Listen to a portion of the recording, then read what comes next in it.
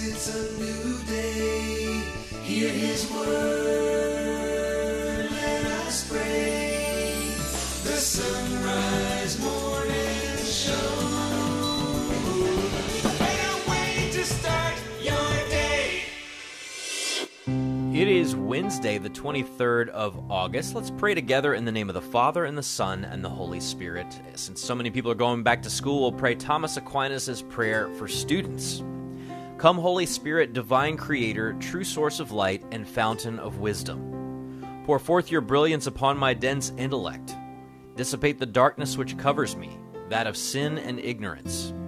Grant me a penetrating mind to understand, a retentive memory, method in ease and learning, the lucidity to comprehend, and abundant grace in expressing myself. Guide the beginning of my work, direct its progress, and bring it to successful completion. I ask this through Jesus Christ, true God and true man, living and reigning with you and the Father, Holy Spirit, forever and ever. Amen. St. Thomas Aquinas, pray for all those teachers and students and parents and administrators and everybody involved in the faculty and staff and parishes that help support Catholic schools and schools of any kind, homeschoolers. We'll just wrap everybody up into this prayer this morning because this is that time of year. It is the Sunrise Morning Show. I'm Matt Swaim. Anna Mitchell has news. Paul Ackman at the controls. We will talk to Dr. John Bergsma about the Song of Songs in our ongoing discussion with him of his book, Love Basics for Catholics. Father Rob Jack will talk about more Old Testament stories everyone should know, and if you've ever read the book of Judges, you might have noticed a pattern. We'll talk about that pattern this morning with Father Rob. Gary Zimak will discuss how Jesus comforts those who are grieving, and then Mike Aquilina will talk about Jerusalem and its position geographically and historically, but also symbolically in the life of the Jewish people and in the life of Christians by extension. So, stay with us if you can. Right now it is 2 minutes past. Here's Anna Mitchell with news. Good morning. Much of the central United States is dealing with an extremely dangerous heat dome, forecasters say. Today's high temperatures could top 100 degrees in certain areas from the Midwest to the Gulf Coast. Major cities under extreme heat alerts this week include Dallas, Oklahoma City, Kansas City, Louisville, and Nashville. Schools in Chicago announced that all outdoor games scheduled for today and tomorrow have been canceled due to the heat. Florida Governor Ron DeSantis and entrepreneur Vivek Ramaswamy will stand center stage during tonight's presidential debate in Milwaukee. Mark Mayfield reports. While DeSantis is considered to be the strongest candidate to challenge the party's frontrunner Donald Trump, recent polls have shown Ramaswamy edging closer to DeSantis for the number 2 spot. An Emerson College poll showed the two tied at 10% support each, trailing Trump, who leads with 56% support. Trump has decided to skip the debate and has instead recorded an interview with former Fox News host Tucker Carlson. I'm Mark Mayfield. Reports suggest former Trump attorney and former New York City Mayor Rudy Giuliani will surrender himself today in the Georgia election interference case. ABC News is reporting Giuliani will head to Atlanta alongside former New York City Police Commissioner Bernard Kerik, who will assist Giuliani through the process. Giuliani's lawyers will reportedly try to work with DA Fani Willis on a bond package beforehand. Indiana's ban on abortions is now in effect. The Indiana Supreme Court announced Monday that it was denying a rehearing on the new abortion restrictions. That decision was then certified, allowing the law to go into effect. Abortion is now banned with exceptions to prevent the death of a mother in cases of rape or incest up to 10 weeks into pregnancy, or in the cases of fatal fetal anomalies up to 20 weeks into pregnancy. Bishops in India are appealing to the United Nations to intervene to stop recurring anti-Christian violence. From Vatican Radio, Lisa Zingarini reports. In the statement, the Kerala Catholic Bishops' Council decried that Christians are increasingly becoming the target of riots and mob attacks in India and Pakistan. The statement referred in particular to the latest incidents in Indian Manipur state and in the Pakistani province of Punjab. Sectarian violence, mostly targeting tribal Kuki Christians, has been engulfing Manipur for more than 3 months, claiming nearly 200 lives and displacing over 50,000 people. During the violence, which erupted on May the 3rd, hundreds of churches and other Christian institutions, including schools, have been torched. The riots add to the some 400 incidents of targeted attacks against Christians in India in the first half of 2023, most of which under false allegations of religious conversion. In Jaranwala, Pakistan, more than 80 Christian homes and 19 churches were reportedly vandalized by Muslim mobs on August the 16th, following false allegations of Quran desecration. The violence was the latest in a long string of attacks against Christians in Pakistan, who are regularly victimized by the abuse of the highly controversial blasphemy laws, punishing individuals for allegedly offending, insulting or denigrating Islam and the Prophet. In the face of this situation, the Kerala bishops urged the United Nations to take decisive actions to protect Christians in India and Pakistan from this kind of attacks. The appeal came ahead of the International Day commemorating the victims of acts of violence based on religion or belief, which is observed annually on the 22nd of August.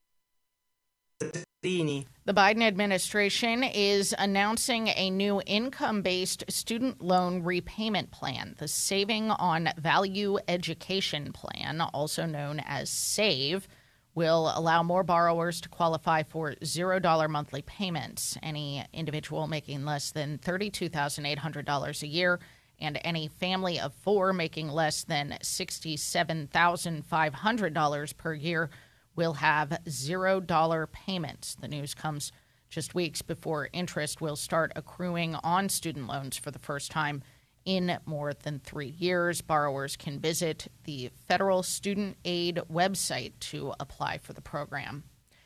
And a new survey indicates 1 in 3 Americans have a tattoo. Those doing the tattooing say the growing popularity is driven in part by social media. The survey done by Pew Research found the most common reason to get a tattoo was to remember someone or something.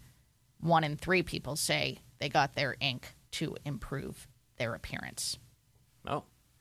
Well, Anna Mitchell, I actually do not have any tattoos despite, all my rock and roll world. There were situations where I was often the only guy in the band who didn't have a tattoo. Oh, and I've thought about it over the years, actually.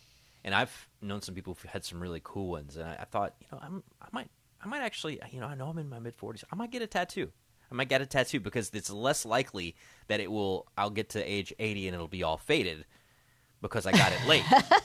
So can I tell you what okay, this is just anecdotal. So, okay. But I would say that in my experience, when I know someone who recently got a tattoo, do you know where they got it? In the Holy Land. Region? No, in the Holy Land. In the Lombard region. Good grief, Matt Swaim. That's hilarious. You know what you were asking. It would only be on a discussion like this. I know a guy who just went to the Holy Land and got a Crusader cross. Our minds usually work in tandem. That was all. So I will just say this, Anna Mitchell. Every now and then I think about getting a tattoo, and then I go to a theme park or a county fair. Have you ever? And then you're like, no. Or a music festival. I don't know if he's listening right now, but Father Rob Jack is going to be on the show in a little bit. Do you know what he always says would be the best tattoo? I don't know. The verse, and the word was made flesh. Oh, see, there you go. Because my husband Will, when he was in seminary, had Father Rob and really, truly considered getting that tattoo. He didn't, but really considered getting that tattoo after Father Rob suggested it. Just make sure it's spelled right. John 1:14. And the word was made flesh. Literally in a tattoo. Just a thought. Anyway, thanks for listening to the Sunrise Morning Show. Did you think you'd be hearing about tattoos? I hope we don't get any angry emails. It's 9 past.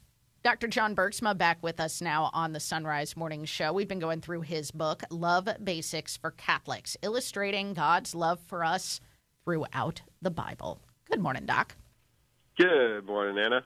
You know, you write in the book that this is one of the most unusual books of the Bible. And I mean, that's not just because of what's written, but also how it's written. How would you describe this book of the Bible from like a literary standpoint? Well, it's a collection of love poem vignettes, I would say, kind of put together in a way so as to have a loose plot. I think of the Broadway musical Cats, where they took the poems of T.S. Eliot and they kind of linked them together with a kind of a loose plot. So we got these love poems in the song that are kind of linked, and you can kind of see a progression through, but it's a little bit, disjointed, and it can switch quite quickly from one perspective to another, but yeah, it is remarkable. It is unusual, but it's become one of my favorite books of the Bible. Well, I love the allusion to cats. Could you also do like Mamma Mia? They take all the ABBA songs and string together a plot based on just to be able to include all of the wonderful ABBA songs that people want to hear. Oh yeah, I mean everybody wants to hear ABBA songs. So. I know I do. That is for sure. Well, as we look at this book kind of as a whole first, I mean, who are the characters that we meet in the Song of Songs, and can you kind of take us through this loose plot? Sure. So it's, it could be performed as like a musical. You have basically what you'd need is 4 voices. You'd need the voice of the bridegroom. He has a singing part, and the bride has a part as well. She has the most lines. And you need a narrator, a voiceover kind of guy, and then a chorus made up of women who are the girlfriends of the bride or the bridesmaids, and they're often referred to as the daughters of Jerusalem. So if you have those parts, you could really perform this, and it has been performed, and you can kind of divide out who's saying what as you move through. How it begins, Anna, is kind of with a chorus with a lot of chatter and conversation on the day of a royal wedding. And then you shift into a kind of a daydream where the bride imagines eloping with her bridegroom. And then you get an actual dream sequence where she's on her bed by night and has this kind of nightmare where she can't find her beloved but goes out into the streets. But eventually she finds him, so it's a nice resolution. And at the center of the book, you have a vision of Solomon and his bride coming up into Jerusalem on their wedding day in a kind of a wedding litter, kind of one of these rooms on poles carried by men. And we have a beautiful conversation inside of that bridal litter on their wedding day. And then we kind of back out and we have another dream sequence and another daydream. And then everything kind of wraps up at the end with more conversation, a little bit of philosophical reflection, you might say, on the nature of love. And then the wedding party arrives at the bride's house to take her away. And the last thing we see in the book is the groomsmen and the groom crying out to the bride, and she answers them, and we're right on the cusp of the wedding.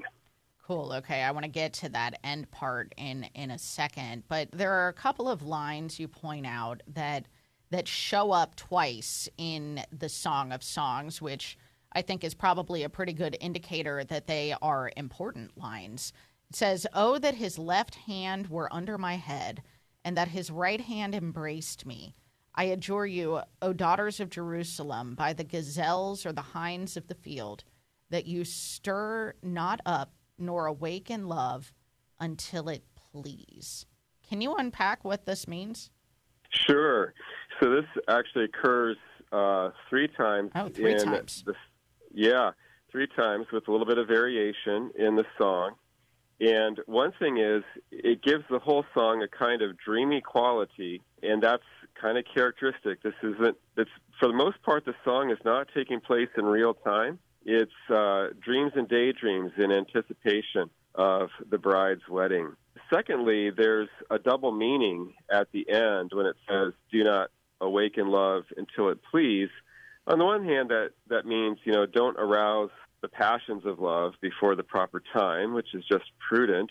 Mm-hmm. But it also refers to the bride herself, because in the Hebrew language, love is a feminine noun, and it can be used to mean loved one with reference to the bride. And it's actually a self-reference. She's saying, don't wake me up until it's time. Let me have these sweet dreams of my upcoming wedding, and, don't disturb me before it's time. So you have that as well. And in the Jewish tradition, Anna, this was read as the people of Israel waiting in hope for the coming of their bridegroom, Messiah, waiting in eager expectation.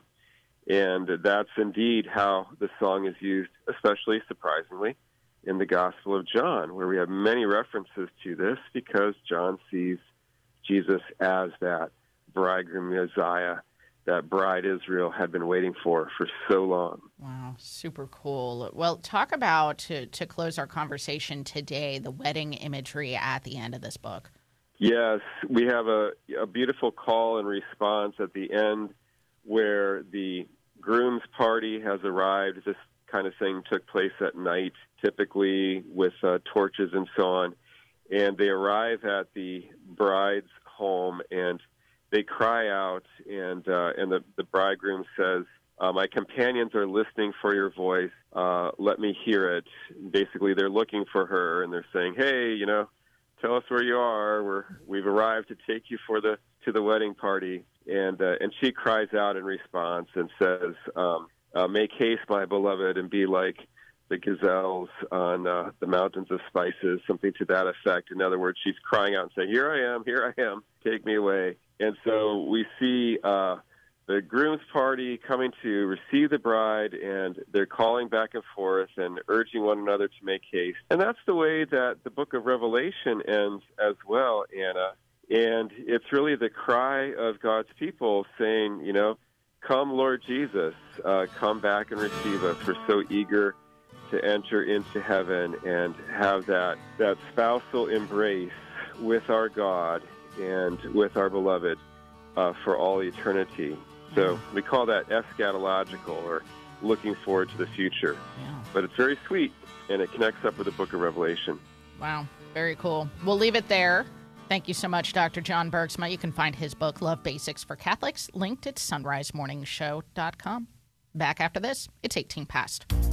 Central Fabricators is proud to support the Sunrise Morning Show, where you'll get news from the Catholic perspective, while keeping you up to date on what's happening in the Vatican as well. It's also a great way to keep in touch with the Catholic faith throughout the week. Central Fabricators, based in Cincinnati, Ohio, is a family-owned business for over 75 years, manufacturing and repairing corrosion-resistant storage tanks, reactors, and pressure vessels. On the web at centralfabricators.com. That's centralfabricators.com.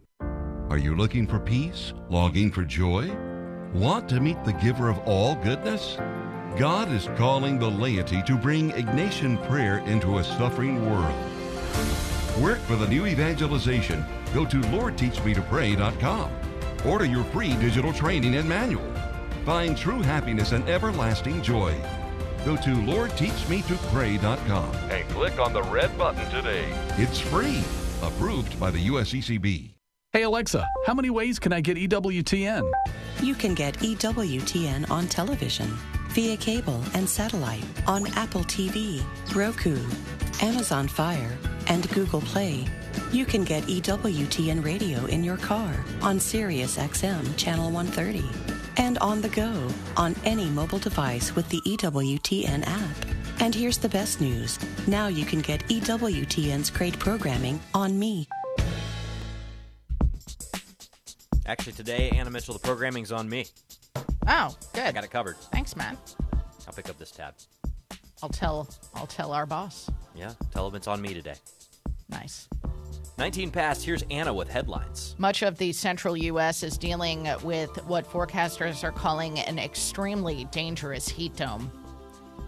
Indiana's ban on abortion is now in effect, and Cardinal Timothy Dolan will be in Northern Ireland this weekend to preside at a Mass of Thanksgiving to commemorate tomorrow's 150th anniversary of the dedication of St. Patrick's Cathedral in Armagh.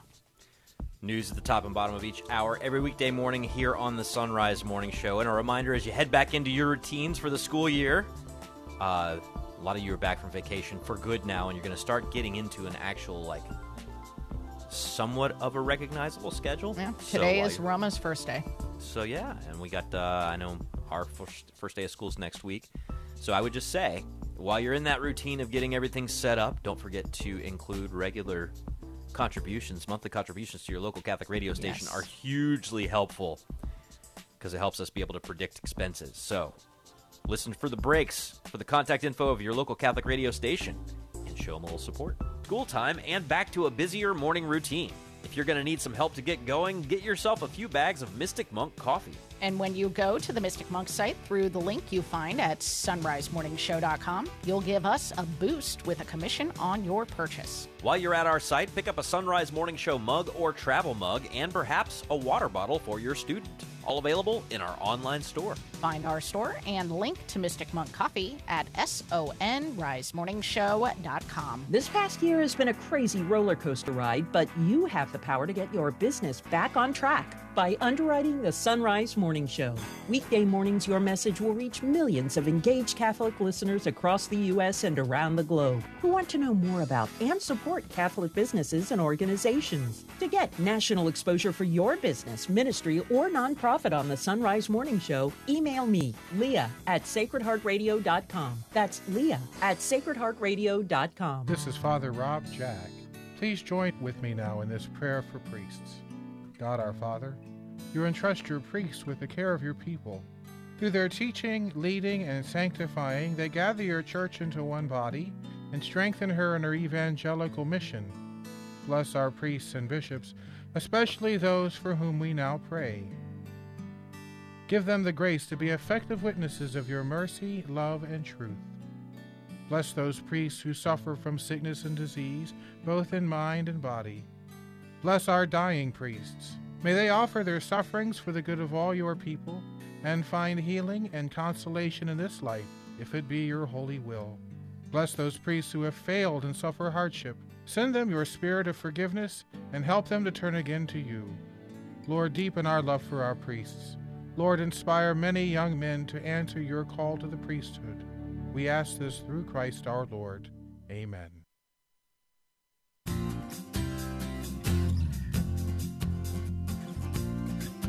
The Sunrise Morning Show continues. I'm Matt Swaim, joined now by Father Rob Jack from Driving Home the Faith on Sacred Heart Radio, heard afternoons on all the affiliates of that station based out of Cincinnati. He's a priest of the Archdiocese.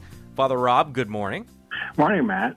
So we get to talk today about the Book of Judges, and there are a lot of pretty incredible stories in the Book of Judges, but if you're not paying close attention, you might miss the fact that all of them kind of follow something of a pattern. I wonder if you could share that with us.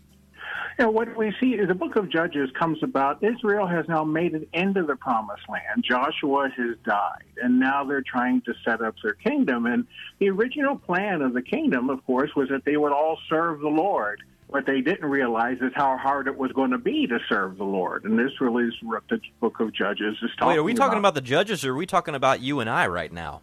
Pretty much the same thing. That's what I thought. This is the thing about the great thing about the Book of Judges. It foretells really the state of the human race until Christ comes to fulfill. And even though Christ has fulfilled all things, we're still going through the struggles that Israel has gone through. It hasn't stopped.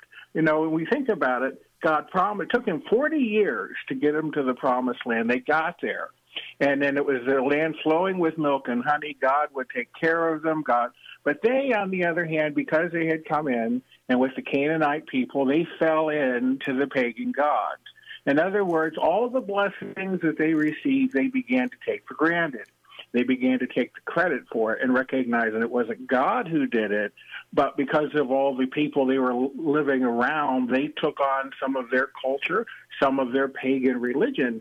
And as a result of this, we begin to see this, what I call a biblical cycle of salvation, which is still playing out today. Now, the first stage is the blessings, the flowing milk and honey, the peace, the increase of the tribes.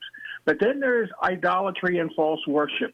And when that happens, it gets to the point where if they reject God, then God allows their rejection to have an effect, and they lose the land. And once they lose the land, they're now on the verge of losing everything. And so at this time, God steps in and sends a judge.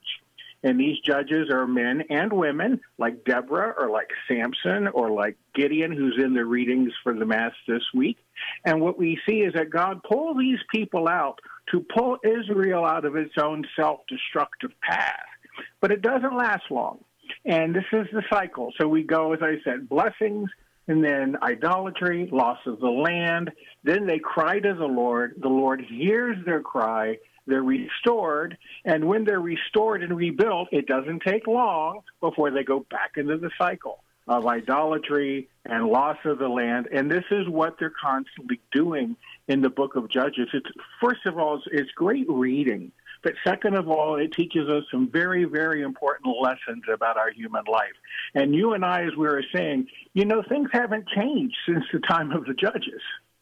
No, they haven't changed much. I mean, you talk about these periods of time in the life of the children of Israel, of the blessings of God, followed by the forgetting of God and the turning to false idols, then the consequences of that rejection, then the realization of those consequences and the realization of the need for help out of them.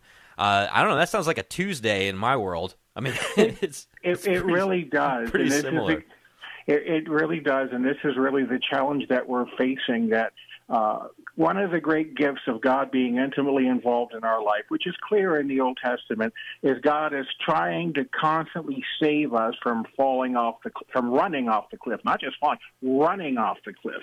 And we see how it is even being carried out today, where we have people running towards artificial intelligence, running towards our idea of our strange view of the human person, running towards all of this destruction. And we're seeing the effects of it now in society, and the question is, why is God allowing this to happen? He says God's allowing it to happen because no one is going to the Lord to get help. And this is where the church comes in, because the church with Christ has attempted to stop this. But see, in the time of Judges, it wasn't the case. The very end of the book of Judges in chapter 21, there is a very sad line. It's verse 25. It says, "In those days there was no king in Israel. Every man did what he thought was right in his own eyes." In other words, when the tribes had not come together, there had been no king because God was to be their king. Everyone was doing things in their own way, which is never a good sign of the formation of the people, just as it is never a good sign for the sustenance of the church. Yeah, if everybody goes their own way, then we got problems. And, we see echoes of that, right? There's a great temptation to tribalism in the church, to set ourselves off in camps, set ourselves against one another. And, in fact, we're all supposed to be led by the same Lord. And that ought to make a difference. But I wonder, if somebody wants to dig into the book of Judges, and they're only going to pick one judge to read about this morning, who would you say to pick out? Well, often the one that's probably best known is Samson. And Samson, of course, was the son of the wife of Manoah. And Samson, of course, his job was to take on the pagans at the time. And God had made him what was called later a Nazarite. In other words, he was to have no strong drink, no razor was ever to touch his head. And the strength he had come from that. And as long as Samson was doing this, he was able to protect Israel and win Israel's battles against the Canaanites. Until, of course, he comes across this young lady whose name is, as you know, Delilah. Samson and Delilah. Even in the 1950s songs, we hear that, sitting in Delilah. And Delilah then is coached by the enemies to find out where Samson gets his strength. And, of course, Samson tells her, and it comes from his hair. And so one night he falls asleep in her arms, and she shaves the locks from his head. And he thought he had strength, but he didn't anymore. And so now they treat him badly. They gouge out his eyes, and they have this big party to their god. Samson is there, and he begs the Lord one more time to have strength to conquer his foes. And he has a servant get him between two pillars in this big house. And what happens? He prays the Lord for strength. The Lord gives him that strength so that he's able to push the pillars across, crush the whole building, and he killed more people in that moment who were the pagans than he did in all of his combined battles. And so the judges were in many ways tragic figures. They still didn't learn to trust the Lord. And in the process of this, it's clear for Israel to sustain itself as Israel, it must not lose its identity, just as if we're going to remain the church, we can't lose our identity by giving in to worldliness and really losing what Christ not only has revealed to us, but more importantly, what he makes available to us through the Holy Spirit. We just aren't asking for the Holy Spirit. Well, hopefully the stories of the judges will help us remember that our sins and failings aren't new, but the solution isn't new either. It's the turn to the Lord. So thanks so much, Father Rob Jack, host of Driving Home the Faith. We'll talk to you again soon. Thanks, Matt. You have a wonderful day. 31 past. Here's Anna with news. Good morning. Harold has been downgraded to a tropical depression after making landfall as a tropical storm in South Texas yesterday. Forecasters say it is still forecast to bring heavy rains and powerful winds to the region as it moves inland. There are chances of local flash flooding. More than 1 million people had been under tropical storm warnings. Harold is expected to dissipate today. It's the second named storm to hit the U.S. this week after Tropical Storm Hillary brought record-breaking rainfall to Southern California.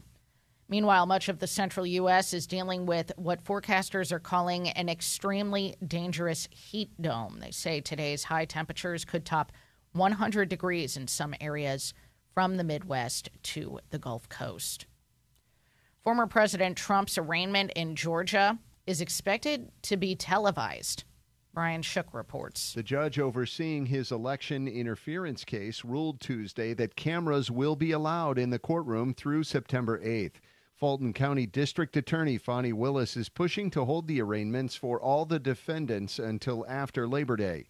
Trump and 18 others were charged last week in connection to alleged efforts to overturn the state's 2020 election results. The former president's expected surrender Thursday is separate from any arraignments. I'm Brian Shook. Republican presidential candidates are facing off on the debate stage in Milwaukee this evening. 8 candidates will be participating in this first debate of the 2024 primary. Cardinal Timothy Dolan will be in Northern Ireland this weekend. From Vatican Radio, Deborah Castellano-Lubov reports. For the special occasion, the American prelate from St. Patrick's Cathedral in New York City will be the main celebrant and preacher at a Mass of Thanksgiving in the cathedral this Sunday at 11. All are welcome to attend the Mass that will be a celebration to give praise and thanks to God for the faith expressed within the cathedral. The foundation stone of the cathedral was laid by Archbishop and Primate William Crawley on St. Patrick's Day in 1840, but all building work was later suspended due to the famine, and funds raised were distributed for the relief of the poor. In 1854, work on the cathedral resumed after Easter under the leadership of Primate Joseph Dixon. It was Primate Daniel McGettigan who oversaw the completion of the building and declared Sunday the 24th of August, 1873 as the day of opening and dedication. Massive crowds from all over Ireland and beyond attended the opening. Archbishop Eamon Martin has invited the people of Ireland and around the world, especially those whose ancestors contributed to the construction of the cathedral, to join in joyful prayers of thanksgiving on this special anniversary. The Primate of all Ireland and Armagh's Archbishop also invited all who wish to attend the celebrations, together with the faith community of the Archdiocese, representing the many generations who have passed through the doors of the cathedral over the past century and a half. This week, on Thursday, the 24th of August, an outdoor celebration for families will take place in the Shambles Yard in Armagh at the cathedral's main gates after 5 o'clock. For all families throughout the Archdiocese and beyond, there will be music, entertainment, and activities. Groups and organizations from across the Archdiocese will follow bands and procession from the Shambles Yard to the Cathedral for evening prayer. During the evening prayer, there will be a special unveiling and dedication of a specially commissioned icon of St. Patrick. After the ceremony, a print of the icon will be presented to each parish of the Archdiocese. It's 35 minutes past. The Sunrise Morning Show. The kids got new supplies for back to school, so what do the parents get? Well, we suggest treating yourself to some good coffee, and the Mystic Monks of Wyoming have a number of blends to choose from. And when you link to the Mystic Monk Coffee site through our site, sonrisemorningshow.com, we earn a commission on whatever you buy. You can also treat yourself to a Sunrise Morning Show mug or travel mug and a water bottle for your kid in our online store. Check out our store and link to Mystic Monk Coffee at sonrisemorningshow.com. This past year has been a crazy roller coaster ride, but you have the power to get your business back on track by underwriting the Sunrise Morning Show. Weekday mornings, your message will reach millions of engaged Catholic listeners across the U.S. and around the globe who want to know more about and support Catholic businesses and organizations. To get national exposure for your business, ministry, or nonprofit on the Sunrise Morning Show, email me, Leah at sacredheartradio.com. That's Leah at sacredheartradio.com. This is Every Day with St. Francis de Sales. Deepen day by day the resolution to serve God devoutly, to attend to His will, and to be entirely His. Never deceive yourself that you have realized purity of heart unless you are entirely, freely, and joyfully subject to God's holy will in all things, even the most repugnant. Therefore, do not consider so much what you do, but the one who commands you to do them. To be a servant of God consists in being charitable to our neighbor, in being determined to follow God's will, and in putting up with our own imperfections. For Sacred Heart Radio, I am Father Chris Armstrong.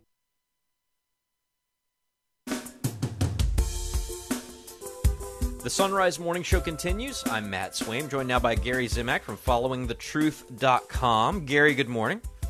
Good morning, Matt. So today we're going through, continue to go through your book, When Your Days Are Dark, God Is Still Good, and you recount all these scriptural stories of people who are just like you and me who have gone through difficult things, and this is one that unfortunately we've all gone through, which is the death of a loved one. And you've got a couple of instances of this, and a bit of an angle that people might not expect this morning. Which episodes are you looking at from the Gospels?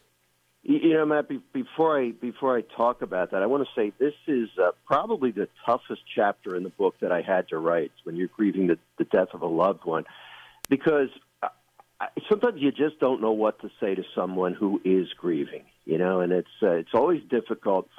But I felt that the Holy Spirit really wanted me to write this chapter, and let me just read it, then we'll talk about it. And I do pray that whatever you and I say today is going to comfort someone who is really grieving this morning.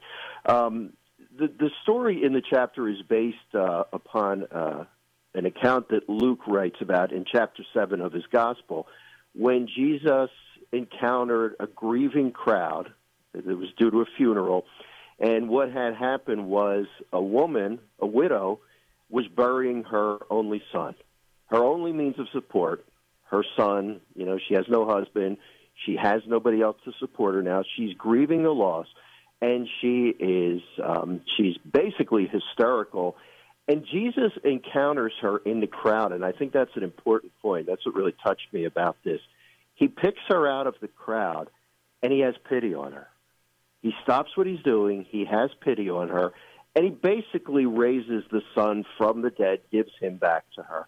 And, you know, there's just so many ways we can look at that, and it's not something we would expect to see in our lifetime, that the Lord is going to raise our loved ones from the dead. But I think what's important is that he noticed her grief, and he did something about it. He had pity on her, and he did something about it. And then this is the only chapter in the book where I not only look at one story of God working good in a very difficult situation, but I look at two. I also look at the words of Jesus when he recognizes that prior to his death, he recognizes that the apostles are going to grieve for him once he's gone. And he basically tells them, guys, hang in there. Even though you grieve now, there's something better on the way, and we're going to see each other again. And I think when you put these two stories together, we can have hope that our loved ones are in the hands of the Lord right now. And even though our grief is going to be real, we can't replace them. The Lord can comfort us and also give us the hope that one day not only will we see them again, but they're in his capable hands right now. Well, they're certainly out of ours. I mean, that's about all we know in regard to this. And the church, calls us to commend them to the Lord. I mean, that's about all we can do, right? But it is a huge thing to commend them to the Lord. I mean, think about the way that a Catholic funeral is structured. Even the way that the church says, hey, the Mass here is not for us to talk about our cool memories. The Mass here is to commend this person to the Lord. Right. Even in that's a way for us to sort of channel our grief as an act of love towards the person we've lost. But Gary, I don't know about you. I've found that there's only one thing that you can do to avoid saying the wrong thing in a situation like that to someone you know and love who's grieving, and that is to not talk at all, right? I mean, there's just such a minefield of things you can say that are accidentally a pious platitude or whatever. And in so many of these cases, you see very little. When Jesus comes to a person who's grieving, you don't see much word stuff from him at all, right? And in the case of Lazarus, he weeps with the people who are there. Right. And I think you hit the nail on the head, Matt, and that's what I've been working on this for years, and I'm starting to realize that too. It's best to just be there for the person, to say, I'm sorry, because the words don't matter. You don't want to mislead anybody. The easiest thing to say, and it happens unfortunately too much, is, oh, your loved one's in heaven. Well, as I write in the chapter, we don't know that for sure. We do know that the Lord is merciful, and he's going to give us every chance possible to make it to heaven. He's going to give us chance after chance after chance. He wants us to be there. That's what the Bible tells us. But we don't want to depart from what the church teaches and say, well, they're definitely in heaven. We don't know that. Now, are they in the hands of someone who loves them? Yeah, as you said, we commend them to the Lord. We ask for his mercy. We beg that they will be received into heaven. And that's the beauty of the funeral Mass. That's the beauty of being able to have Masses said for our deceased loved ones. But ultimately, the best thing we can do for someone is to just be there for them. And I'm sorry goes a long way. That's a good expression of grief. Or is there anything I can do for you? I mean, the Lord showed that he had mercy on this woman. He pitied her. He had compassion on her. And that's really the best thing we can do. And as someone who has experienced that, when I've lost both my parents, and when I've experienced that from others, that their presence, they're just, I'm sorry, that goes a long way, and that really did comfort me. Well, and the Lord being with us and being with the person that we've lost, I mean, these are things that help us out, especially because, let's be honest, Gary, everybody grieves a little bit differently. Some people are not in the mood to hear the funny stories of the funny things that somebody did, right? Some people, that's the only way they can kind of snap out of it and really, kind of get that energy and strength to pray those prayers, committing their loved one to the Lord. We're all kind of wired a little bit differently, and it's a lot to a lot to chew on, especially for anybody who's going through this right now, and it's really raw and fresh. And I'm not going to discount the fact that somebody might lose somebody today, right? I mean, this is how life goes. But if our listeners want to read more of your reflections and thoughts on this, and read more kind of unpacking of how Jesus treats these situations himself in the Gospels, how do they find your book? Matt, the easiest place is to go to my website, followingthetruth.com. And also, if anybody wants to connect with me and, ask me anything about this, talk about it further, they can reach me through the website, followingthetruth.com. Linked at sunrisemorningshow.com, along with all the guests that we talk to on a daily basis here on the show. Gary, as always, appreciate you. Have a wonderful day. All right, brother. Thank you so much. God bless you. All right, coming up next, right after the break, Anna Mitchell will be along, and we are going to chat with Mike Aquilina. Anna's going to have headlines. Then Mike Aquilina will talk about Jerusalem and its symbolic significance in the Christian imagination. It's a quarter till. Support is from Solidarity Health Share. Do you have an insurance plan that pays for everything, even things that violate your beliefs? Have you ever felt there has to be a better way, but didn't know you had any options? If you answered yes, I've got some good news for you. There is a better way and a more affordable way.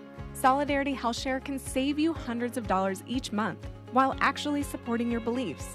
Because the best news is that Solidarity Health Share costs a whole lot less than insurance. It's time to jump in and put your money where your faith is and put some money back into your wallet at the same time. Join Solidarity Health Share, a faith-based healthcare sharing community.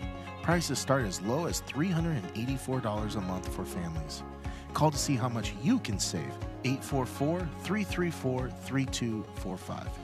That's 844-334-3245. Solidarity Health Share. 844-334-3245. It's back to school time and back to a busier morning routine. If you're going to need some help to get going, get yourself a few bags of Mystic Monk coffee. And when you go to the Mystic Monk site through the link you find at sunrisemorningshow.com, you'll give us a boost with a commission on your purchase. While you're at our site, pick up a Sunrise Morning Show mug or travel mug and perhaps a water bottle for your student. All available in our online store. Find our store and link to Mystic Monk Coffee at sonrisemorningshow.com. What's stopping you from becoming a Catholic? Why can't women become priests? I don't understand why I have to earn salvation. How is it possible that God created everything? Why do I need to confess my sins to a priest? Why is the Catholic Church so unwilling to The Catholic Church is too rich. Catholics worship Mary and are committed. As far as I'm concerned, all religions are equal. You are called to communion with Dr. David Anders. Today, 2 p.m. Eastern, on the EWTN Global Catholic Radio Network. Join us to talk all about relationships. We'd love for you to chime in today on Take Two with Jerry and Debbie on most of these EWTN stations. And now back to the Sunrise Morning Show. I want to thank you for joining us on this Wednesday, the 23rd of August. Here's Anna Mitchell with headlines. Much of the central U.S. is dealing with what forecasters are calling an extremely dangerous heat dome. Indiana's ban on abortions is now in effect today, and bishops in India are appealing to the United Nations to intervene to stop recurring anti-Christian violence. Next newscast at the top of the hour. It's 13 till. The Sunrise Morning Show continues with Mike Aquilina from fathersofthechurch.com, and there are a bunch of cities that play pretty strongly into the history of the church. We get to talk about Jerusalem today. Mike, good morning. Morning, Matt. Before we get into Jerusalem itself, why is it important for us to care about these cities, these centers? I mean, why is knowing geography such an important part of knowing our faith? Well, in part because the heritage comes to us from the cities. I mean, that's where we had centers of learning. So that's where the documentary record often began, and that's where the documents were preserved. It's not as if nothing was going on out there in the rural areas, but what we know is largely what we know about the cities. So in order to understand the Christian history that we have, it's good to know the cities in which it was preserved, recorded, and in which a lot of it took place, actually. Well, Jerusalem at the absolute top of the list. I mean, this is where so many of the events that that really make our faith what it is took place. What was Jerusalem like for the early Christians? How big of a priority was it for people to have some sort of a spiritual connection to this place? Well, it was obviously very important, especially to those first Christians. So many of them were Jewish, and they had grown up with this reverence for Jerusalem that was indescribable, really. The temple was the only place on earth where you could make sacrifice to the only God. So you were required by law to go there 3 times a year for the pilgrim feasts and offer sacrifice. So many of your most joyful memories of your childhood, your adolescence, and everything were tied up with Jerusalem and the great reverence that people had for it. We have those scenes in the Gospels where the apostles approach the city and they're marveling at the glory of it, the stones, everything. Herod had just rebuilt the temple and made it amazing. He rebuilt it on a grand scale, outdoing even Solomon, it was said, and Solomon was one of the great architects of antiquity. So Jerusalem is indescribable. It's singular upon the earth, the only place where you can worship God with sacrifice. It's kind of the center of your life. It's the way you pray. Jews in the diaspora and the dispersion, they always faced in the direction of Jerusalem when they prayed, because it was the special city of God's election, the city that he gave to King David as his capital, and the city that was supposed to be, the center of the Davidic kingdom forever. And they awaited a son of David who would reign as king from Jerusalem forever. So all of this was tied up with the Christians' memories, those first Christians, that first generation who lived in Jerusalem. Well, those of us who have family who were alive at the time, or those of us who are alive, for the later event, an event like Pearl Harbor or the attacks of September 11th. I mean, they sort of color they color the experience of an entire generation. So if you take that and I mean, that's the best way I could think of to even get even slightly at what must have been the experience of those Jews when the temple was destroyed in 70 AD and the ramifications it had for Jews, but also from Christians who so many of them had come from a Jewish heritage.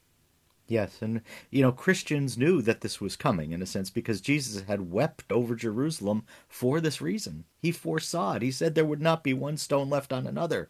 And indeed, when the rebellion happened, and it dragged on for years with great casualties on both sides, the Romans were so enraged at the end that when they finally took the city after a long siege, they just leveled the city, not one stone left on another. And today the only thing you can see left from the temple is the enormous retaining wall on the hill.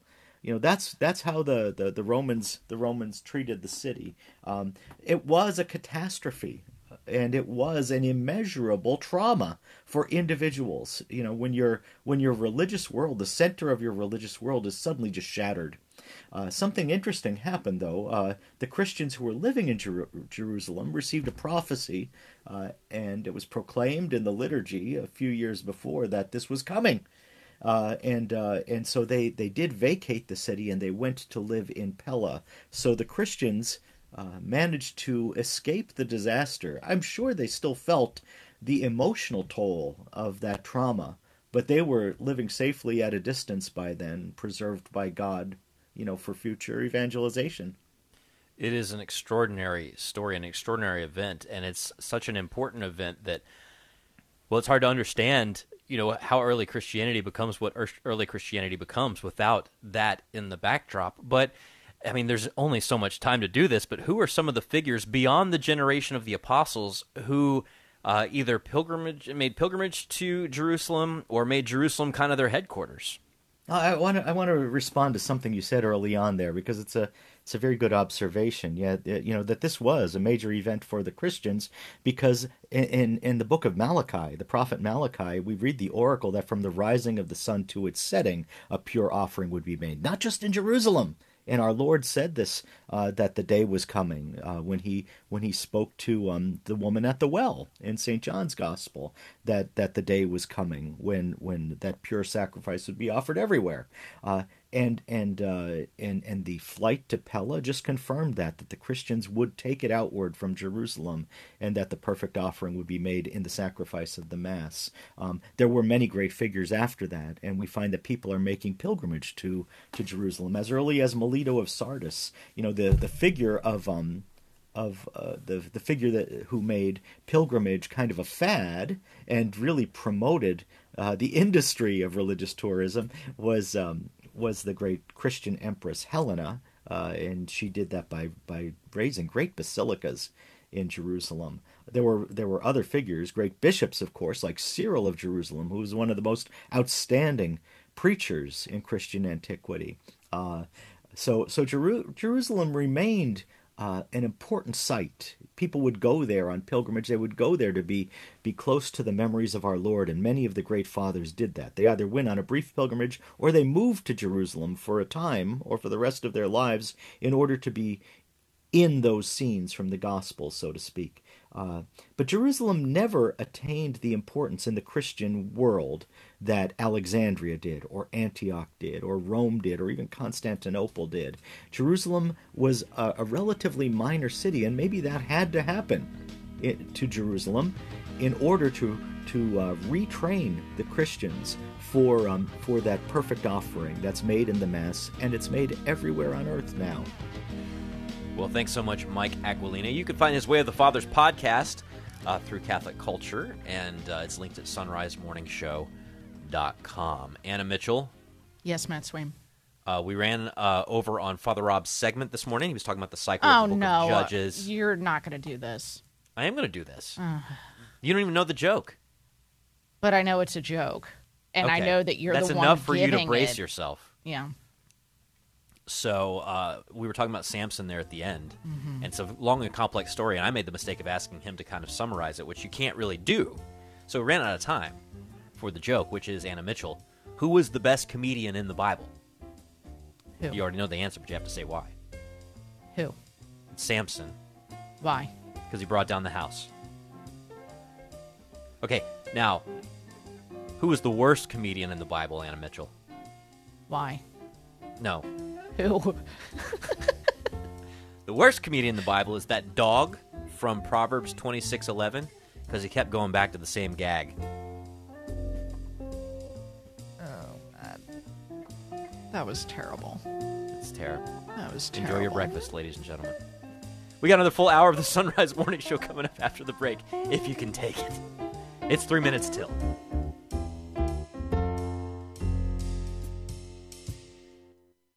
In this crazy... Arise, it's a new day. Hear his word, let us pray. The Sunrise Morning Show. Can't wait to start your day. It is Wednesday, the 23rd of August, the Feast of St. Rose of Lima. Let's pray together in the name of the Father, and the Son, and the Holy Spirit. Lord, you are in heaven, you hear our prayer. You created us from nothing. May we live always before you in thanksgiving and praise. You chose us out of love. May we grow daily in our love for you. You redeemed us through the gift of your Son's incarnation, death, and resurrection. May we think and act as faithful witnesses to the gospel. God our Father, your love for the world you created is without measure. May we grow each day toward the fire of your love for us, reflected in and through your Son, our Lord Jesus Christ. Glory be to the Father, and to the Son, and to the Holy Spirit, as it was in the beginning, is now, and ever shall be, world without end. Amen. St. Rose of Lima, pray for us. It is the Sunrise Morning Show. We are glad that you are hanging out with us on a Wednesday morning. I'm Matt Swaim. Anna Mitchell has news. Paul Lockman at the controls, and we will talk to Father Philip Michael Tangorra about a difficult case. Many of you have been following through various other media outlets. We've not said a ton about it here, but the case of the Carmelite convent in Fort Worth, Texas, and just a whole lot of drama. Father Philip Michael Tangorra is a canon lawyer, and maybe will help us understand a little bit beyond some of the tabloid version of that story, hopefully. Carlo Broussard is going to talk about more things related to the new relativism. He's got a book on that for Catholic Answers. Russell Shaw has some thoughts on the American Church. It's always great to catch up with him whenever he's written a book about that. And then on this feast of St. Rose of Lima, we'll talk to an artist who has depicted her, namely Gwyneth Thompson-Briggs, a sacred artist, and she'll share some thoughts on St. Rose. So stay with us if you can. Right now it's 2 minutes past. News, a service of Central Fabricators and centralfabricators.com. Here's Anna Mitchell. Good morning. Much of the central United States is dealing today with what forecasters are calling an extremely dangerous heat dome. They say today's high temperatures could top 100 degrees in areas from the Midwest to the Gulf Coast. Major cities under extreme heat alerts this week include Dallas, Oklahoma City, Kansas City, Louisville, and Nashville. Schools in Chicago announced that all outdoor games scheduled for today and tomorrow have been canceled because of the heat. Florida Governor Ron DeSantis and entrepreneur Vivek Ramaswamy will stand center stage during tonight's presidential debate in Milwaukee. Mark Mayfield reports. While DeSantis is considered to be the strongest candidate to challenge the party's frontrunner Donald Trump, recent polls have shown Ramaswamy edging closer to DeSantis for the number 2 spot. An Emerson College poll showed the two tied at 10% support each, trailing Trump, who leads with 56% support. Trump has decided to skip the debate and has instead recorded an interview with former Fox News host Tucker Carlson. I'm Mark Mayfield. Indiana's ban on abortions is now in effect. The Indiana Supreme Court announced Monday that it was denying a rehearing on the new abortion restrictions. That decision was then certified, allowing the law to now go into effect. Abortion is banned with the exception to prevent the death of the mother in the cases of rape or incest up to 10 weeks into pregnancy, or in cases of fatal fetal anomalies up to 20 weeks into the pregnancy. Bishops in India are appealing to the United Nations to intervene to stop recurring anti-Christian violence. From Vatican Radio, Lisa Zingarini reports. In the statement, the Kerala Catholic Bishops' Council decried that Christians are increasingly becoming the target of riots and mob attacks in India and Pakistan. The statement referred in particular to the latest incidents in Indian Manipur state and in the Pakistani province of Punjab. Sectarian violence, mostly targeting tribal Kuki Christians, has been engulfing Manipur for more than 3 months, claiming nearly 200 lives and displacing over 50,000 people. During the violence, which erupted on May the 3rd, hundreds of churches and other Christian institutions, including schools, have been torched. The riots add to the some 400 incidents of targeted attacks against Christians in India in the first half of 2023, most of which under false allegations of religious conversion.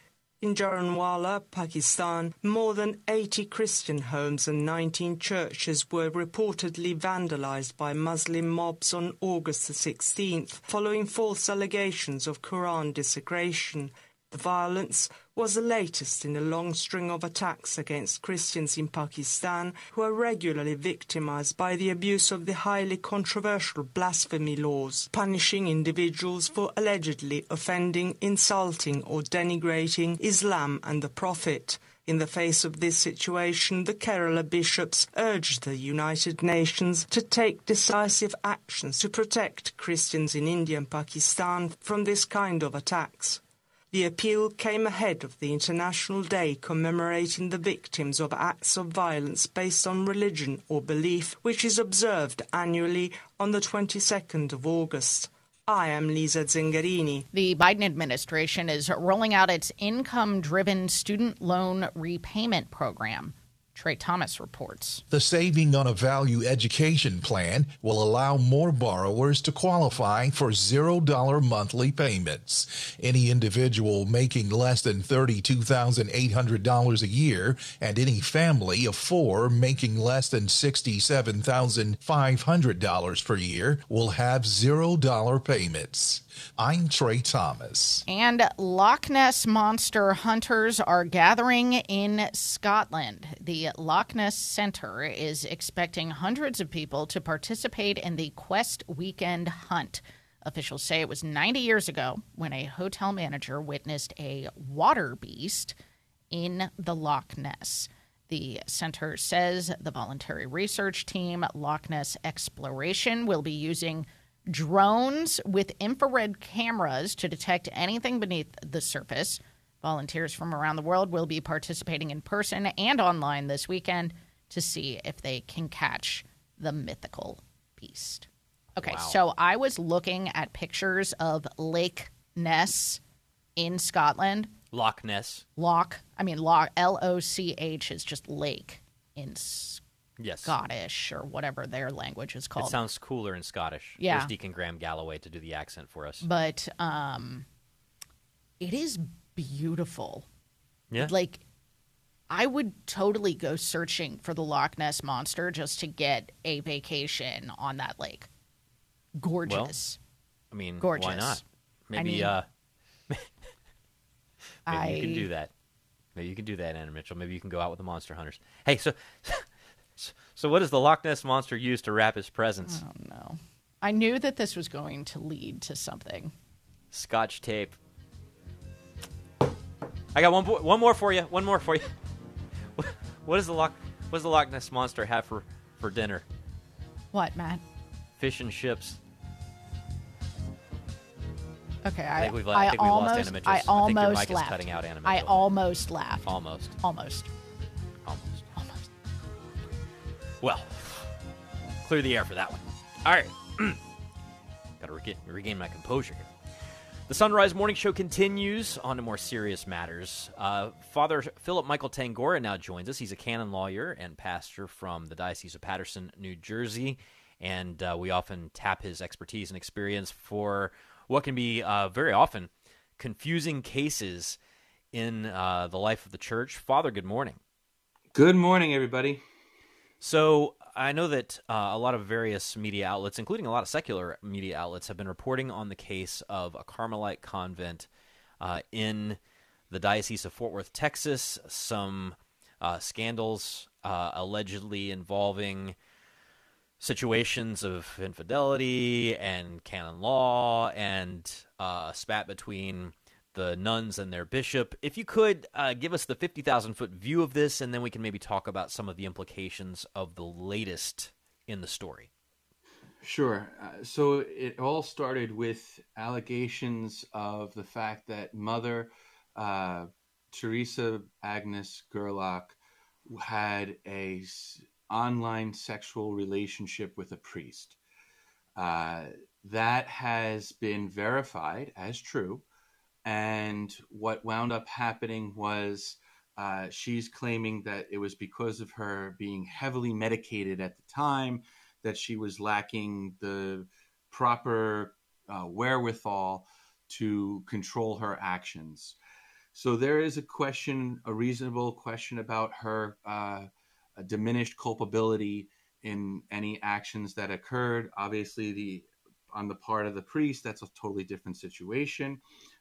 He wasn't being heavily medicated at the time. And this has then led to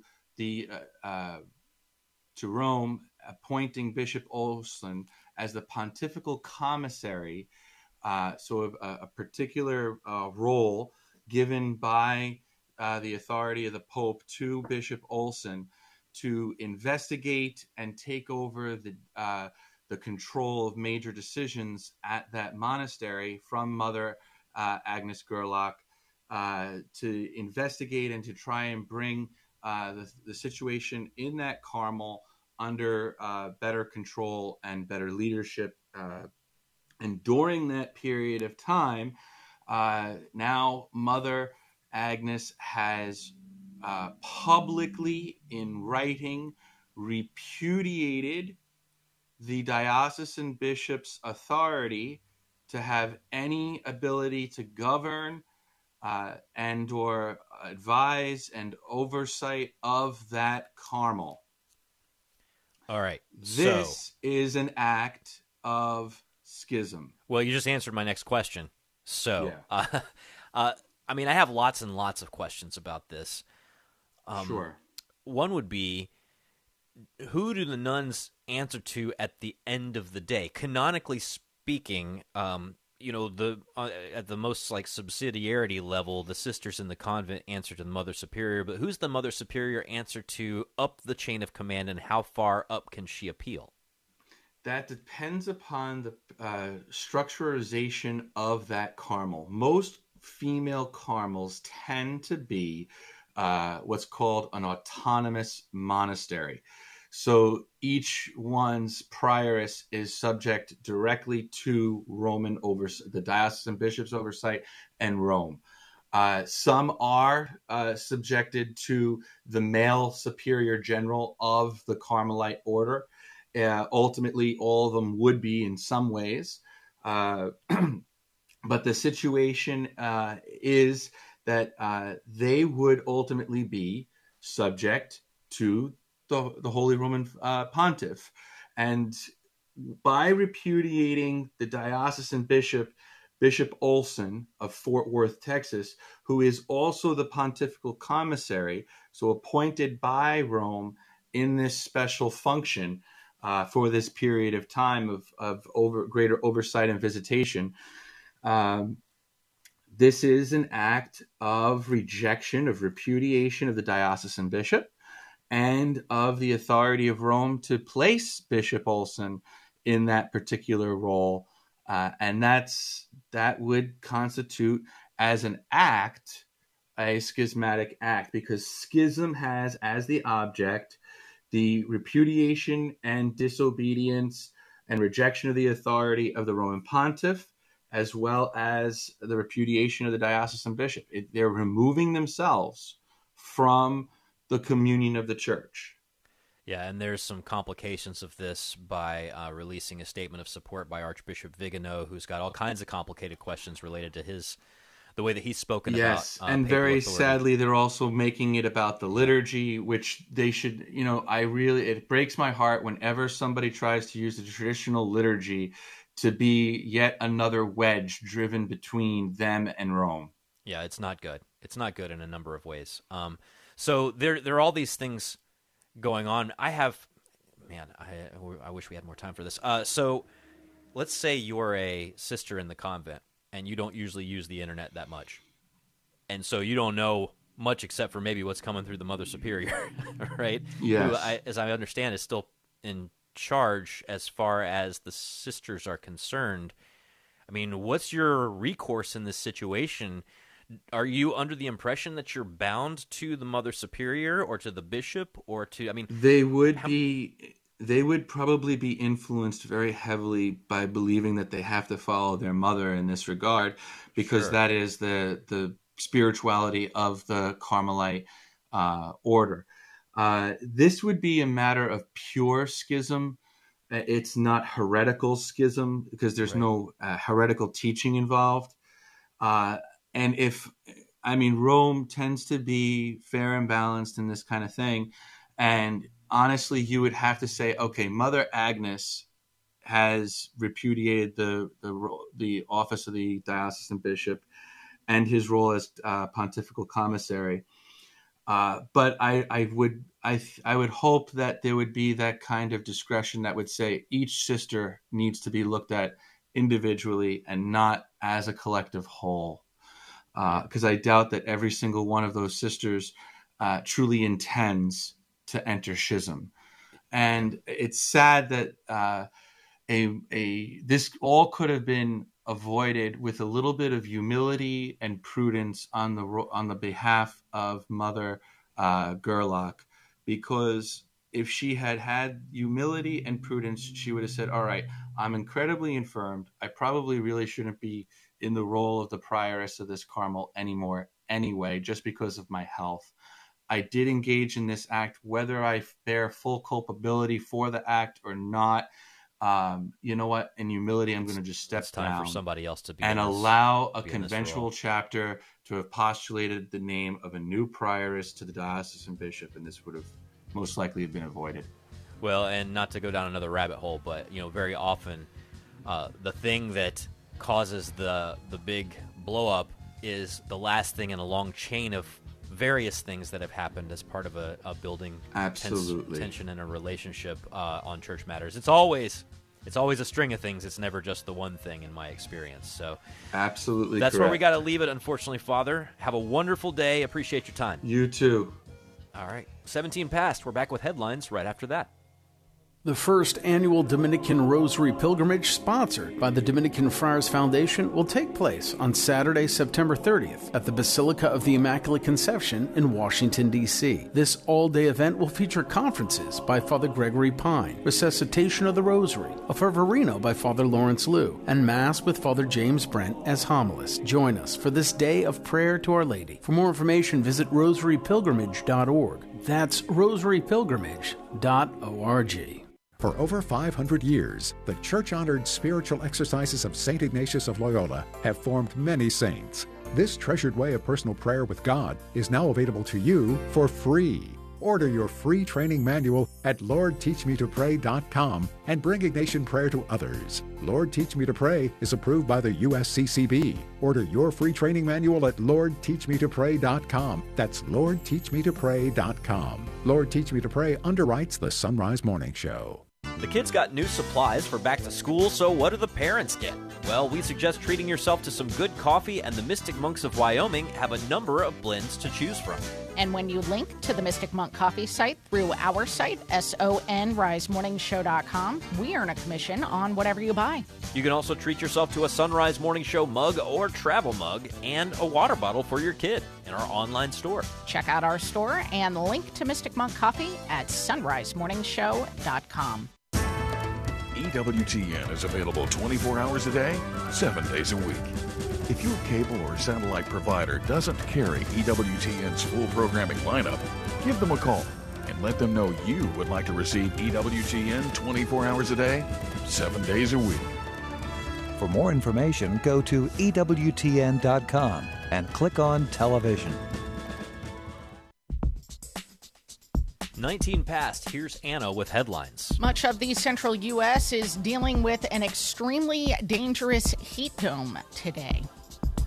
The ban on abortion in the state of Indiana has now gone into effect, and Cardinal Timothy Dolan will be in Northern Ireland this weekend to commemorate the 150th anniversary of the dedication of St. Patrick's Cathedral in Armagh. News at the top and bottom of each hour every weekday morning here on the Sunrise Morning Show. And Anna Mitchell, just in reference to our conversation with Father Tangorra just now, I just want to point out that was such a helpful conversation. I do not ever try and put myself forward as a journalist, so usually you get the newsy interviews, but I do have some questions about certain things. Yeah, well, you had good questions. And I don't enjoy talking about things that are, conflicts in the life of the church. I'd rather talk about conflicts in the life of the church that happened in like the 3rd or 4th century. Mm-hmm. That's more my wheelhouse. Sure. It's safer. It is safer. But I would say that the temptation can be to stop and look at the car crash and forget to pray for the people involved in every aspect of the conversation. Absolutely. I just want to put the admonition out there that when we report on the news in the Sunrise Morning Show, it is probably like 25% to keep you informed and up to date on what's happening. It's 75% to let you know what you should be praying about today. Yeah. So that's kind of the approach. At least in my mind, that's my approach. Oh, absolutely. We're just giving you your list of prayer requests for the day. Yep. I think that's a good way of putting it, Matt. I think a lot of listeners, when they hear these stories, really are spurred on to prayer, for sure. Which is, I hope so. I hope and pray. It's 21 minutes past the hour. Waking up with Mystic Monk Coffee is definitely a better way to start your day. Not only are you getting a great cup of coffee, but your purchase helps support the life of the Carmelite monks of Wyoming. And your purchase can also help our work. All you need to do is go first to sonrisemorningshow.com. When you click the Mystic Monk link on the side of the page, we earn a commission. Support the monks and support the Sunrise Morning Show. Click the Mystic Monk link at sonrisemorningshow.com. That's sonrisemorningshow.com. This past year has been a crazy roller coaster ride, but you have the power to get your business back on track by underwriting the Sunrise Morning Show. Weekday mornings, your message will reach millions of engaged Catholic listeners across the U.S. and around the globe who want to know more about and support Catholic businesses and organizations. To get national exposure for your business, ministry, or nonprofit on the Sunrise Morning Show, email me, Leah at sacredheartradio.com. That's Leah at sacredheartradio.com. This is Father Rob Jack with a Marian Thought. One of the many titles given to Mary is Gate of Heaven. This image applies to Mary in two ways. In God's divine plan, he chose a lowly maiden from Nazareth to be the portal through which the Son of God comes into the world.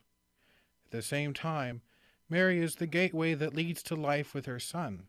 It is true that there are many ways to Christ, but as Catholics we believe the surest way is through Mary. She is not only the gate, but the gatekeeper. She intercedes for us to her Son, that we may enter heavenly life with him. Bishop Sheen understood this image well when he wrote that when he died, the words he hoped to hear from Jesus were these: "My mother has spoken well of you."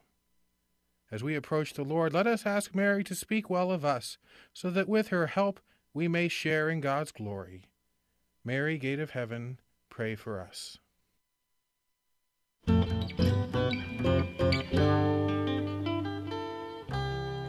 It's 23 minutes past the hour, and you're listening to the Sunrise Morning Show on the EWTN Global Catholic Radio Network.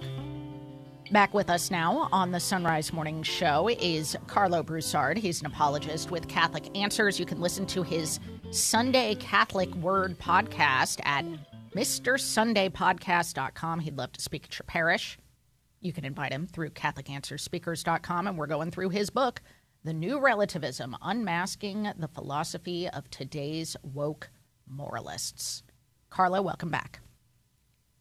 Anna, thanks for having me back. You bet. So we have been talking about the relativism found within what you have dubbed "thou shalt not impose," that being the claim that we should not try to persuade people to believe in the truth. They think that this is imposing what you believe on others. And I think one of the most obvious counterpoints here is that they're applying a double standard. And what's more is that in most instances, they're selectively applying this double standard. Am I right? Yes, absolutely. So these two lines of reasoning would constitute a general response to the modern absolute itself. There are specific reasons why. Some within our culture will say, "Thou shalt not impose," and we can deal with those in a moment. But with regard to the double standard, that becomes very clear if we were to simply ask the person imposing this standard upon us, "Are you expecting me to abide by this absolute? Like, do you really expect for me to not go and persuade others that they should believe what I believe? And if so, then aren't you, quote unquote, imposing your belief upon me?" Mm-hmm. Because they believe I ought not to go and persuade others to believe what I believe. And so in saying that I should not, they are imposing their belief upon me and interpreting imposition as persuading. They're trying to persuade me to adopt their belief. And so the question becomes, Anna, well, why can't I go and persuade others, but you can? Right. It's a double standard here. Now, with regard to the selectivity of the double standard, or even the principle itself, "thou shalt not impose," it's only restricted to religious beliefs and moral beliefs. They never impose the principle or the command when it comes to, say, physics. Anna, could you imagine? We're in physics class, right? And our professor's up there at the board, and he's writing out some equation, and we say, "Hey, look, Doc, you have your views on the laws of thermodynamics, and that's great. You do you, man. But don't impose them on the rest of the class." Yeah. That's absurd, right? Yep. So notice how people within our modern culture who impose this moral absolute only do so when it comes with religion and morals. And to say without a principled reason that the absolute binds in one category of beliefs but not in another, that's just simply to enact an arbitrary standard. And so if this ever comes up in conversation, folks can use these two strategies to navigate it. Yeah. Now, a lot of the people who subscribe to this kind of thinking are basically of the thought, if we just keep our mouths shut on faith and morals, we'll all get along. I mean, they think about this on a small scale, like between you and me, Carlo, but also on a big scale, like in terms of peace. But how is that a self-defeating argument?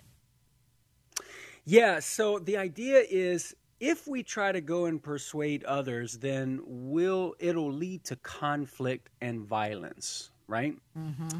Well, notice if somebody's trying to persuade me to believe that, Anna, it's possible. We see right away that there's no conflict or violence, because whenever they're trying to persuade me, there's no conflict and violence happening, right? So I've never seen you punch anyone in an argument. Right. Yeah. That's right. If I'm talking to my neighbor over the fence or talking to somebody at the barista and they try to impose that belief upon me, I'm not reacting in an aggressive way and engaging in violent actions. And so right there, you have a case in point where persuading another to believe what you believe does not lead to violence. And so the very rationale for the moral command itself is falsified, right? Now, we intuitively recognize that we shouldn't reject persuasion of belief just simply because sometimes it might lead to violence and conflict. I mean, for example, Anna, people fight over land all the time, right? That's a source of conflict. Land. But that doesn't mean we should reject the idea of having our private lands. Oh, Carlo, don't suggest the idea. You never know what people will start to decide that they'll believe. That's right. Yeah. So too, just because persuading others to believe what I believe might in some cases lead to violence and conflict, that doesn't mean we need to reject persuasion of belief itself. And the reason why, Anna, is that whenever there is unjust violence that comes about from trying to persuade another to believe what you believe, a plausible explanation for that unjust violence could be the perversion of the desire to persuade.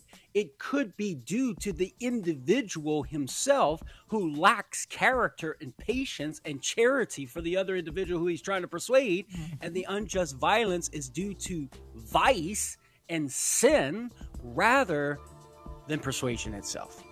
So, just very quickly, what would be your alternative here? Thou shalt persuade. Why? Because truth matters, Anna. Yes. And truth is perfective of our nature as human beings. And it is in truth that we will find our authentic human happiness. So if we think we have the truth, out of goodwill for the other, we ought to try to persuade them to adopt it. Amen to that. We've been talking to Carlo Broussard. You can find his book and links to invite him to speak over at sunrisemorningshow.com. Carlo, thank you. Thank you, Anna. God bless. You too, thanks. 5:30 now on the Sunrise Morning Show. It's time for news. Harold has been downgraded to a tropical depression after making landfall as a tropical storm in South Texas yesterday. Forecasters say it is still forecast to bring heavy rains and powerful winds to the region as it continues to move inland. There are chances of local flash flooding. More than 1 million people had been under tropical storm warnings. Harold's expected to dissipate sometime today. This is the second named storm to hit the U.S. this week after Tropical Storm Hillary brought record-breaking rainfall to Southern California. Elsewhere, much of the central U.S. is dealing with what forecasters are calling an extremely dangerous heat dome. They say today's high temperatures could top 100 degrees in many areas from the Midwest to the Gulf Coast. Former President Trump's arraignment in Georgia is expected to be televised. Brian Shook reports. The judge overseeing his election interference case ruled Tuesday that cameras will be allowed in the courtroom through September 8th. Fulton County District Attorney Fonnie Willis is pushing to hold the arraignments for all the defendants until after Labor Day. Trump and 18 others were charged last week in connection to alleged efforts to overturn the state's 2020 election results. The former president's expected surrender Thursday is separate from any arraignments. I'm Brian Shook. Republican presidential candidates, meanwhile, will be facing off on the debate stage in Milwaukee this evening. 8 candidates, not former President Trump, will be participating in this first debate of the 2024 presidential primary. Indiana's ban on abortion is now in effect. The Indiana Supreme Court announced Monday it would be denying a hearing on the new abortion restrictions, a rehearing on the new abortion restrictions, and that decision was then certified, allowing the law to go into effect. Abortion is now banned, but has exceptions to prevent the death of the mother, in the cases of rape or incest up to 10 weeks, and in cases of fatal fetal anomalies up to 20 weeks into pregnancy. Cardinal Timothy Dolan will be in Northern Ireland this weekend to preside at a Mass of Thanksgiving to commemorate the 150th anniversary tomorrow of the dedication of St. Patrick's Cathedral in Armagh. From Vatican Radio, Deborah Castellano-Lubov reports. For the special occasion, the American prelate from St. Patrick's Cathedral in New York City will be the main celebrant and preacher at a Mass of Thanksgiving in the cathedral this Sunday at 11. All are welcome to attend the Mass that will be a celebration to give praise and thanks to God for the faith expressed within the cathedral. The foundation stone of the cathedral was laid by Archbishop and Primate William Crawley on St. Patrick's Day in 1840, but all building work was later suspended due to the famine, and funds raised were distributed for the relief of the poor. In 1854, work on the cathedral resumed after Easter under the leadership of Primate Joseph Dixon. It was Primate Daniel McGettigan who oversaw the completion of the building and declared Sunday the 24th of August, 1873 as the day of opening and dedication. Massive crowds from all over Ireland and beyond attended the opening. Archbishop Eamon Martin has invited the people of Ireland and around the world, especially those whose ancestors contributed to the construction of the cathedral, to join in joyful prayers of thanksgiving on this special anniversary. The Primate of all Ireland and Armagh's Archbishop also invited all who wish to attend the celebrations, together with the faith community of the Archdiocese, representing the many generations who have passed through the doors of the cathedral over the past century and a half. This week, on Thursday, the 24th of August, an outdoor celebration for families will take place in the Shambles Yard in Armagh at the cathedral's main gates after 5 o'clock. For all families throughout the Archdiocese and beyond, there will be music, entertainment, and activities. Groups and organizations from across the Archdiocese will follow bands and procession from the Shambles Yard to the cathedral for evening prayer. During the evening prayer, there will be a special unveiling and dedication of a specially commissioned icon of St. Patrick. After the ceremony, a print of the icon will be presented to each parish of the Archdiocese.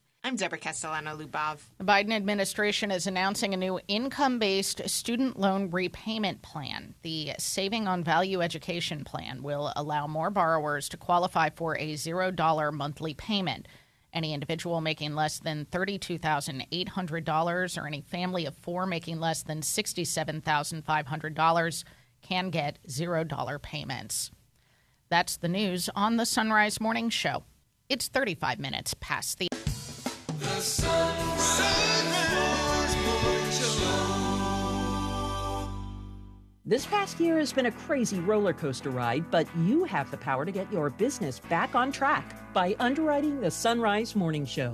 Weekday mornings, your message will reach millions of engaged Catholic listeners across the U.S. and around the globe who want to know more about and support Catholic businesses and organizations. To get national exposure for your business, ministry, or nonprofit on the Sunrise Morning Show, email me, Leah, at sacredheartradio.com. That's Leah at sacredheartradio.com. It's back to school time and back to a busier morning routine.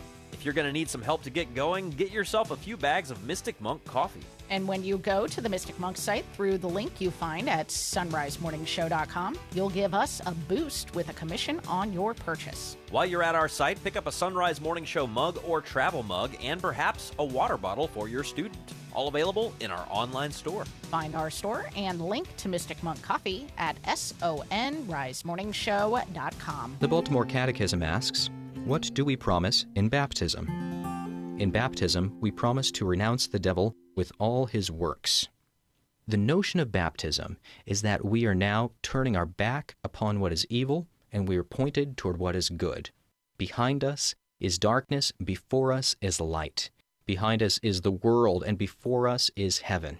And so, baptism implies a conscious choice. If the baptism is done for a child, the conscious choice is that of its parents. If baptism is of an adult, then the adult himself must bear witness that he is putting behind him Satan, and he is putting before him Christ. And so then we can say that baptism is always contingent upon the will of the person being baptized. Let us ask our Lord that we might be faithful to the promises of baptism, and thereby prepare ourselves for all of the graces given through that sacrament. Reflecting on the Baltimore Catechism, I'm Dominican Father Ezra Sullivan.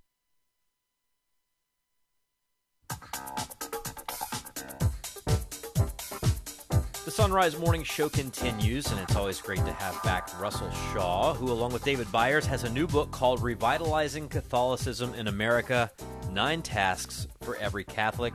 Russell, welcome back. Well, thank you. It's good to be with you.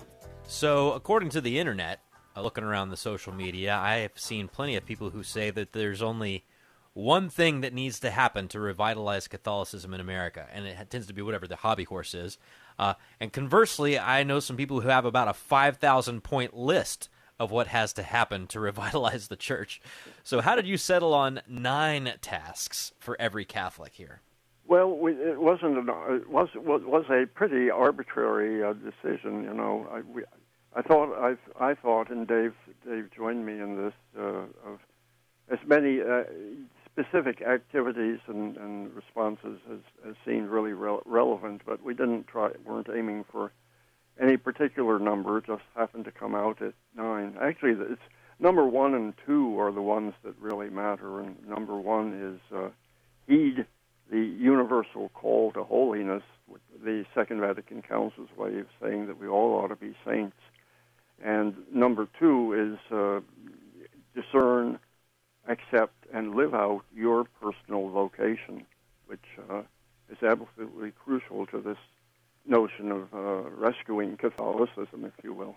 Well, those sound like really revolutionary and interesting ideas, except they're embedded in all Christians of goodwill of every era, right? I mean, in some ways, this isn't new information, but, you know, I think that there is very much a sense among lay Catholics that we have a bigger role in this than some of us might have thought in previous generations. Of course, I'm a Catholic convert, so this was always sort of textbook stuff for us. You know, you follow Jesus, you have a big job to do now. You got to go share that with the whole wide world. And Catholics have, I think, caught on more in recent years than they perhaps did in the 80s. But there's still a lot of work to do here, right? Well, indeed, yes. You know, do the lay people have a larger responsibility now than in the past? I would say they do, and the reason is somewhat disturbing. It lies in the fact that the number of Catholic priests in the United States has dropped very substantially in recent years, and it's going to continue dropping for an uncertain amount of time in the future. And what that means, basically, is that either a lot of the things that we've counted on priests to do are not going to get done, or they are going to have to be done by lay people, and that's what our book is urging the laity to face up to. You can sit on your hands and watch what happens from the sidelines, but you aren't going to like it what you see if you do that. The only way to make the crisis of the church a little less painful than it's going to be is to pitch in and lend a hand and do your bit as an active and committed Catholic layperson. Well, I think part of this, too, comes from some confusion perhaps picked up from our Protestant brothers and sisters about what a priest is for. And there are people who would advocate for different kinds of groups being admitted to the priesthood because of this misunderstanding. Really, the priest is there to help give us the sacraments. The priest doesn't have to be the building manager. The priest doesn't have to be the person who oversees the repaving of the parking lot. The priest doesn't have to be, the guy who runs the finance committee. The priest doesn't have to be any of those things. The priest very often is. The priest very often can be. But I think as lay people, those would be some pretty good places for us to do a better job of stepping up so the priest can do what the priest is built for. Oh, you're 100% correct.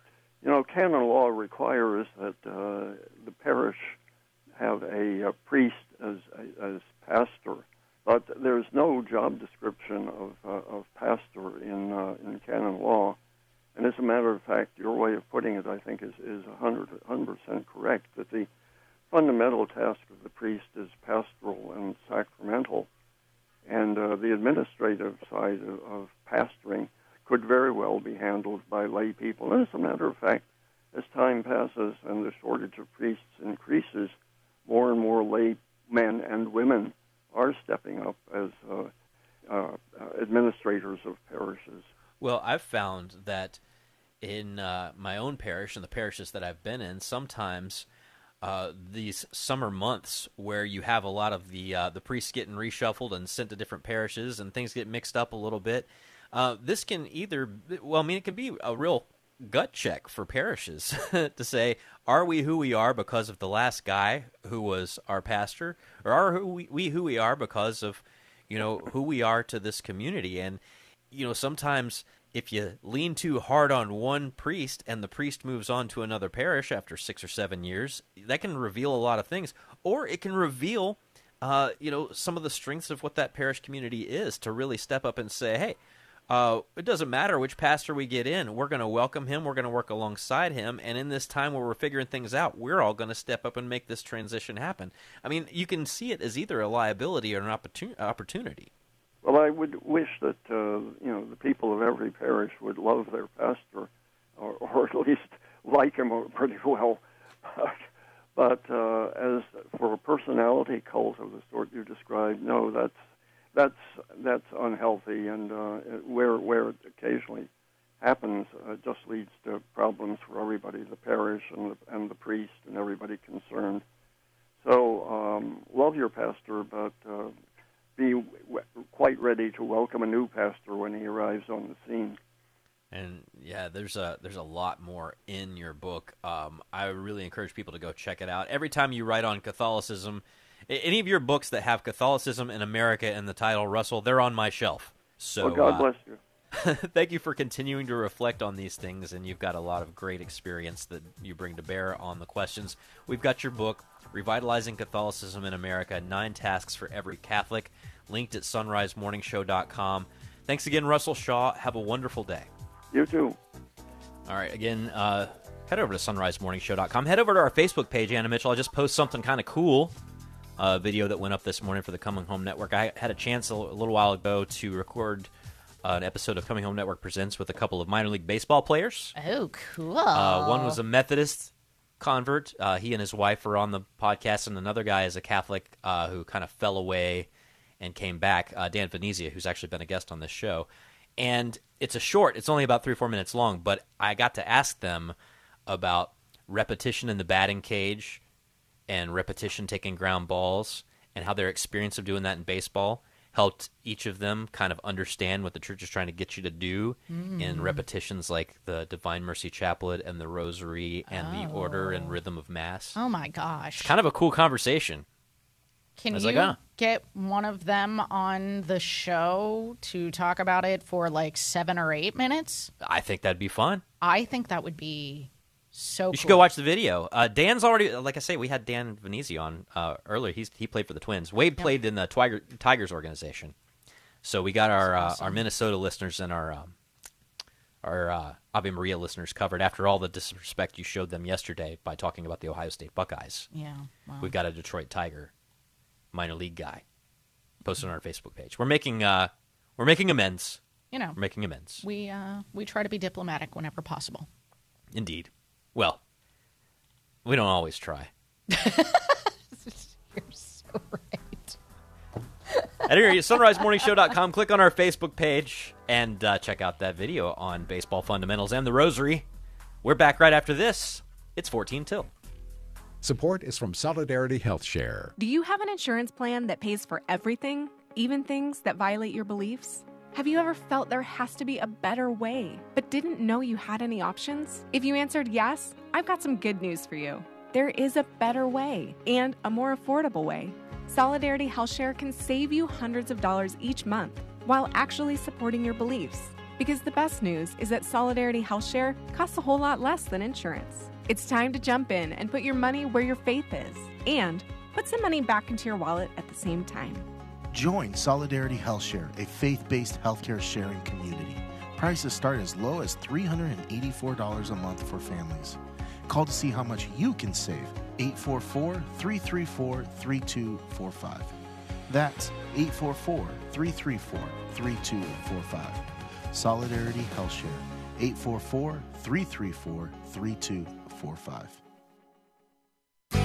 Waking up with Mystic Monk coffee is definitely a better way to start your day. Not only are you getting a great cup of coffee, but your purchase helps support the life of the Carmelite monks of Wyoming. And your purchase can also help our work. All you need to do is go first to sonrisemorningshow.com. When you click the Mystic Monk link on the side of the page, we earn a commission. Support the monks and support the Sunrise Morning Show. Click the Mystic Monk link at sonrisemorningshow.com. That's sonrisemorningshow.com. Why do we need to pray? We don't pray because God needs our prayers. We pray because we need God's grace. And every day, when I face the day, I realize I have no idea what I'm doing. And I need God to walk me through my day, step by step, giving me the grace, the counsel, the love, the encouragement that enables me to glorify Him in everything that I do and become the person He wants me to be. Prayer is my lifeline. Join us to talk all about relationships. We'd love for you to chime in today on Take Two with Jerry and Debbie on most of these EWTN stations. And now back to the Sunrise Morning Show. 12 till, here's Anna with headlines. Much of the central United States is dealing with what forecasters are calling an extremely dangerous heat dome today. The ban on abortion in Indiana is now going into effect, and bishops in India are appealing to the United Nations to intervene to stop recurring anti-Christian violence. You can hear news at the top and bottom of each hour right here on the Sunrise Morning Show.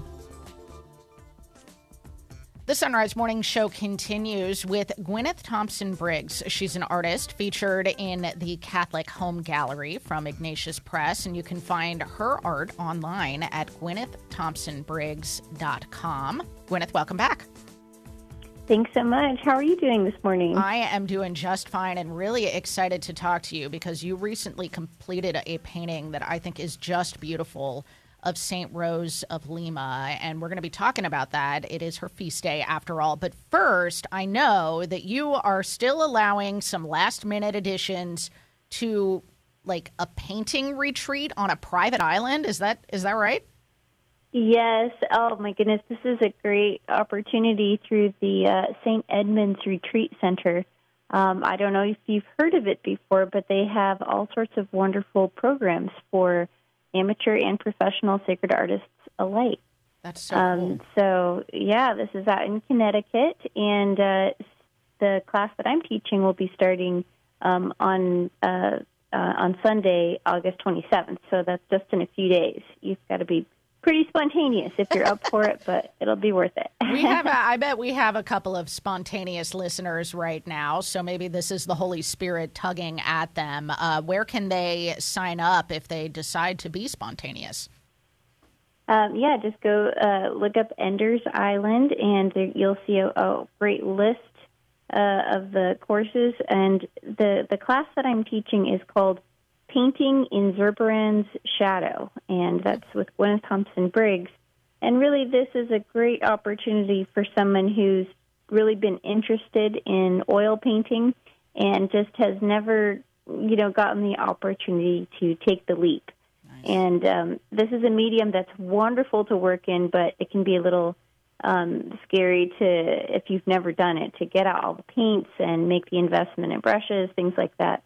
But I'll be there to walk you through everything. Nice. Well, like I said, you recently finished a beautiful painting of St. Rose of Lima alongside her friend, St. Martin de Porres. Was this a commission, or what inspired you to paint this pair?